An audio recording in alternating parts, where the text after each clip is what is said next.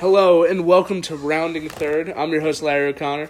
Today we're talking all things baseball, specifically the proposed rule changes that the MLB will be using in the Atlantic League this season. Rule changes have become one of the hottest topics as we are on the eve of opening day, as some new era fans want to see drastic change, while some old school baseball fans love the game the way it is.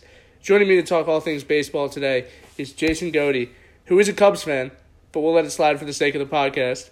Jason, welcome to Rounding Third and thanks for coming on. How's it going, viewers? All right, let's start with one of the more important proposed changes is the elimination of the shift that would require two infielders to be on each side of the bag. And I see this a lot with the left-handed guys like Bryce Harper around the league. Saw the four-man outfields in the season, so I would not be opposed to seeing the shift be faded out. What are your thoughts on the shift? I think the shift has, since the power hitters of our time, let's give examples here, Jim Thome, Prince Fielder, those kind of guys. I think for those kind of big hitters, I think the defense should be allowed to do that. So I think maybe a proposed change could be one or two hitters in the lineup that you can shift on. But obviously that opens a door to like later games if they get subbed out, if you're allowed to still shift. So I think they really just have to make a decision, but it has been a part of a game now for our decade since we've been watching. So I think I'm fine with it staying. I like the idea of kind of introducing, like, you have maybe 2 to 3 players in the lineup you select before the game that you can use the shift. Obviously, you're not going to see it a lot with a right-handed hitter unless you got a like very, very heavy pull right-handed hitter, which you don't really see a lot. Yeah, you don't. But I like the idea, maybe 2 of the power hitters in the lineup you can use the shift. It's something you don't like to see every left-handed hitter in the lineup. Like, even if they don't pull the ball a lot, they tend to pull. So it's something you see a lot in the MLB, especially recently with the big impact on statistical analysis and all that Gabe Kapler stuff. The bad stuff. All that bad stuff, Hopefully it changes this year, But moving on to perhaps the most radical of the changes, we're looking at the TrackMan radar system that will assist umpires calling balls and strikes now. MLB hasn't really stuck up with a lot of the other. I mean, they've come along with the replay reviews, but they're a little lacking behind with a lot of like the stuff the NFL are doing, the NHL, and the NBA. I don't know how this one will go, though. It'll be interesting to look at it from a minor league perspective to see how that would work. A lot less rabid fans down there. But what do you think about the radar system that'll call balls and strikes along with the umpire? I think, like you said before, there's just fans that are never going to let it go, and the umpires are always a part of the game. You can't get rid of that.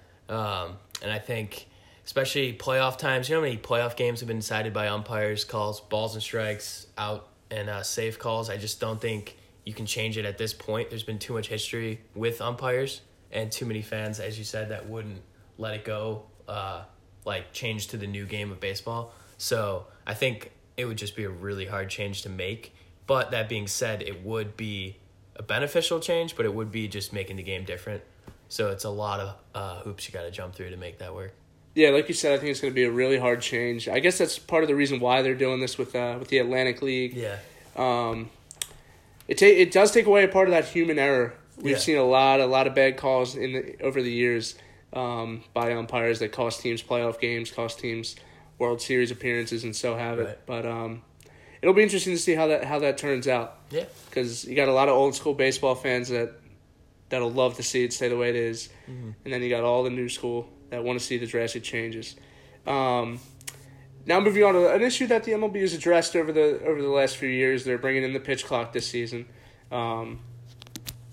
Between pitches, the pitcher and the batter has to keep his foot in the batter's box. And one of the proposed rule changes is reducing the time between innings by 20 seconds from 2:05 to 1:45, I believe. I think the MLB really wants to have games go faster to keep that attention span there. You have any thoughts on that? So I'm a Cubs fan, right? So Tony La Russa, Cardinals, just great manager. One of his biggest tactics, and I hated the Cardinals so much, was to stall the game, either with pitching changes, just to be a stupid manager and just control the game the way he wanted to. I think baseball, there is a huge market for people who want to have a quicker game because there's all these other sports, all these faster moving sports and more exciting sports. but they're still baseball fans, and that could be something that actually helps the game without changing it drastically. Because what are you really changing? You're just speeding it up, and you're not allowing some of these managers to do whatever they want.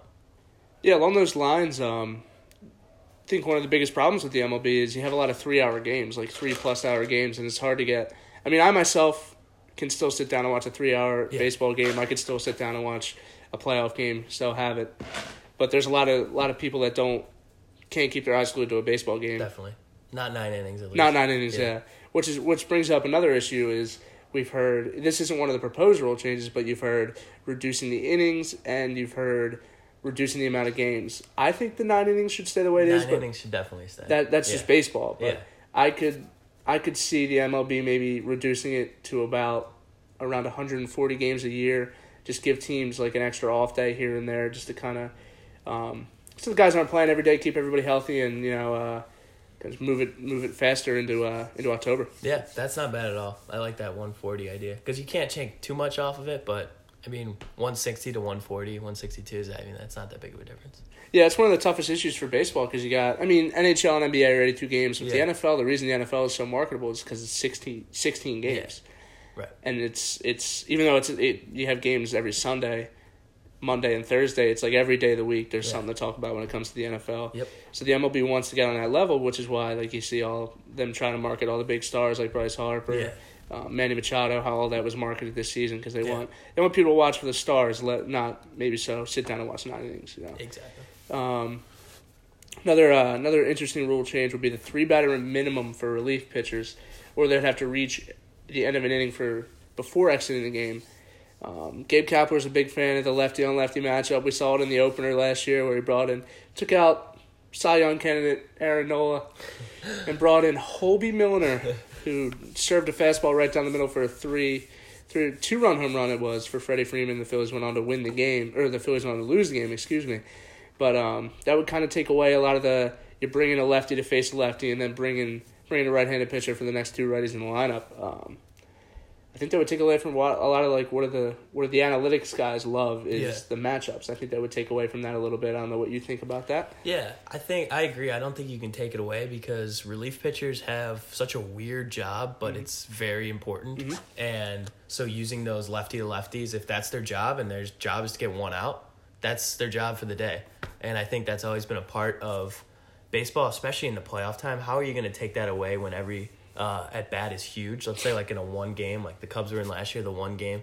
Like I'm sure they made pitching changes in that game that was for 1 batter to get 1 out. You can't really take that away. That's too important, I think. And you mentioned that Cubs-Brewers game. You see that a lot in the playoffs. If you have that wild card or ALDS, you see the starter go 4 or 5 innings, and then you just see the multitude of pitchers because it's the end of the season. And even starters again, like other starters. Yep. Yeah. And one of the issues is you have a lot of the best pitchers in baseball are relief guys. Like on the Brewers, you got Josh Hader. Right. You would take away a lot what he's more than one hitter pitcher, but a lot of these lefties out of the bullpen you would see them take less and less of a role just because. Yeah. If you bring them in, a lot of them have control issues. The thing we remember in Philadelphia is all the lefties that came in out of the bullpen to face Ryan Howard, throw him a slider down in the way, and then go out the rest of the game. Right. So that's a little soft topic in Philadelphia. Yeah, I think it's part of the game. You got to keep it. Yeah. Another change that we could talk about. I don't really see the point, but I guess they want to look at it is the pitching rubber being moved back. I guess it would increase velocity, but also at the same time, it would be safer on the lines of the pitchers would have an easier time reacting to balls off the bat. Like you've seen a lot of past, guys like Jay Happ getting hit by a line drive. They would have more time to react. Maybe the ball would take its lower trajectory if they moved it back. They would move it back 24 inches, so it's a significant 2 feet. Yeah. The height of the mound wouldn't change. I'm struggling to see the point of that. I guess they're trying to test out everything they can in the Atlantic League this season. I think, like you said, testing it out would be huge because you don't know what it would actually entail. Like, it could have barely any change, and if it does help the pitcher react, then, it's for safety. That would be a cool change, but like you said, I just don't think it's that big of an issue. But testing it out would be huge for them. Yeah, I think that's the biggest reason they're doing this in the Atlantic League because they don't want to bring these rule changes right into the MLB. Some of them they do, like the pitch clocks they're bringing right into the MLB. They started it with spring training. Yeah. One of the other ones that we didn't mention yet is, I think it was in the minor leagues last year, where the home team would start with a runner on second base. In extras. Yeah. Which I think that would be an immediate advantage to the home team, because you score right away, the game's over if the road team didn't score in the top half. But there's one I don't think I'll ever see in the MLB. Yeah. I'm not. I mean, then again, we talk about the issue of pace of play, the length of games, but some classic games in the MLB, like some classic moments in MLB history, happen in like the bottom of the 12th of a playoff game, or thinking about the Phillies' history when Joe Card hit a walk-off home run against Mitch Williams to win the World Series in 1993. So a lot of this stuff would be taken away. So it'll be interesting to see. That's one I don't see happening. The runner on second to start. I think with these rule changes, it's so interesting. Baseball is always marketed as America's pastime. It's so traditional and so classic that these rule changes, like you said, they take the Atlantic, they take putting them in somewhere and testing them. Whereas the NFL is like, hey, let's go. Let's go right away. Like, pass interference. We just saw that's pass our new interference. rule. Yep. Like, we have a problem, we're fixing it. And I think that's just the way their fan base would react. And so MLB with all these rule changes kind of do have to go across a different course of actions and just be a little more timid in putting them in right away, because of the fan base is so historic and wanting the same thing. Yeah, you bring up the point of baseball being America's pastime. I think one of the biggest issues is there's two sides and there's really no in between. You have the side that wants a lot of rule changes and the side that wants no rule changes. There's not a lot of people that want, let's tweak it a little bit, right. Or at least test it. Yeah, test it out. Like, that's what the MLB is trying to do right now. I think a lot of people want the changes right now, or a lot of people don't want the changes at all. So it'll be interesting to see how that pans out. That will be interesting. One of the biggest issues for the MLB is just its marketableness. It's hard to market a 162 game season. Yeah, it's hard to get kids. In the dog days of summer. Yes, the dog days of summer. Like, it's hard to get kids, people in general, to come out and sit in 100-degree ballpark and watch 9 innings, 3 hours of baseball. Right. So I think they're trying to get it more exciting, trying to get more people to come watch. One of the biggest things is the MLB was at its best when I say at its best, at its peak of viewership is when the steroids were the biggest issue. So they're always trying to get back. They're not going to allow any more steroids, but they're always trying to get back to that point where baseball was almost, when you had Mark McGwire hitting 72 home runs, which is just ridiculous. That's when the MLB was at its peak. Yeah. What ideas do you think could help the marketable aspect of baseball? I think one thing could be, like they've done forever now, is ESPN, like the Sunday night baseball, this Tuesday night or whatever. It's like gets people to actually in a routine and wanting to watch baseball on a certain night, just like football does. I think that could be something for marketing, but I think it would obviously go back to what you said with the Bryce Harpers and the huge players. You gotta take your assets and actually use them. It's one of the issues is you got perhaps one of the best players ever in Mike Trout, and a lot of people don't know what his face looks like because they don't watch baseball. And he's on the Angels. And he's on the formerly Anaheim Angels. Yeah. And it's interesting because he's got a $430 million contract, and there are some people in California like, who's that? Yeah. So it'll be interesting to see how the MLB attacks that. Yeah. Now it's time to have a little fun. What is your one bold prediction or multiple bold predictions for this 2019 MLB season? All right. So I think one of the Yankees and the Red Sox will miss the playoffs. They had two historic of years last year to both of them continue on into the playoffs. So I think one of them will miss the playoffs. It's easy for that drop-off to happen. Yeah, and that's always interesting to see one of those two teams miss, because then the other team just looks like the rival that won. And the Rays are a really good team. They finished third in that AL East last year. The Blue Jays are there too. They always hang around. Yeah. I think it's a good division. The Orioles are horrible, but probably going to lose 100 games again. But so I think one of them will miss, and then I don't want to leak into my World Series prediction, but I think the Cubs will have a pretty good year. That's my I can see it. They got to get another year left before Chris Bryant comes to Philadelphia. Another few years, you know. People, Buster Olney, he was predicting it, but you never know. You never know. For me, my one bold prediction is I think both. This is a homer thing, but I think JT Realmuto is going to have a huge year just because he's playing out of Marlins Park, which is not the best park to hit in. So I think he's gonna hit some home runs. He's probably I could see him making the All-Star game again as a starting catcher. But let's go to the World Series matchup for me. Out of the NL, I could absolutely see it being the Cubs. I don't think it's the Phillies. I could see the Phillies getting maybe the NLCS if they get pitching. The pitching is the one issue right now. I think it's maybe Cubs Astros.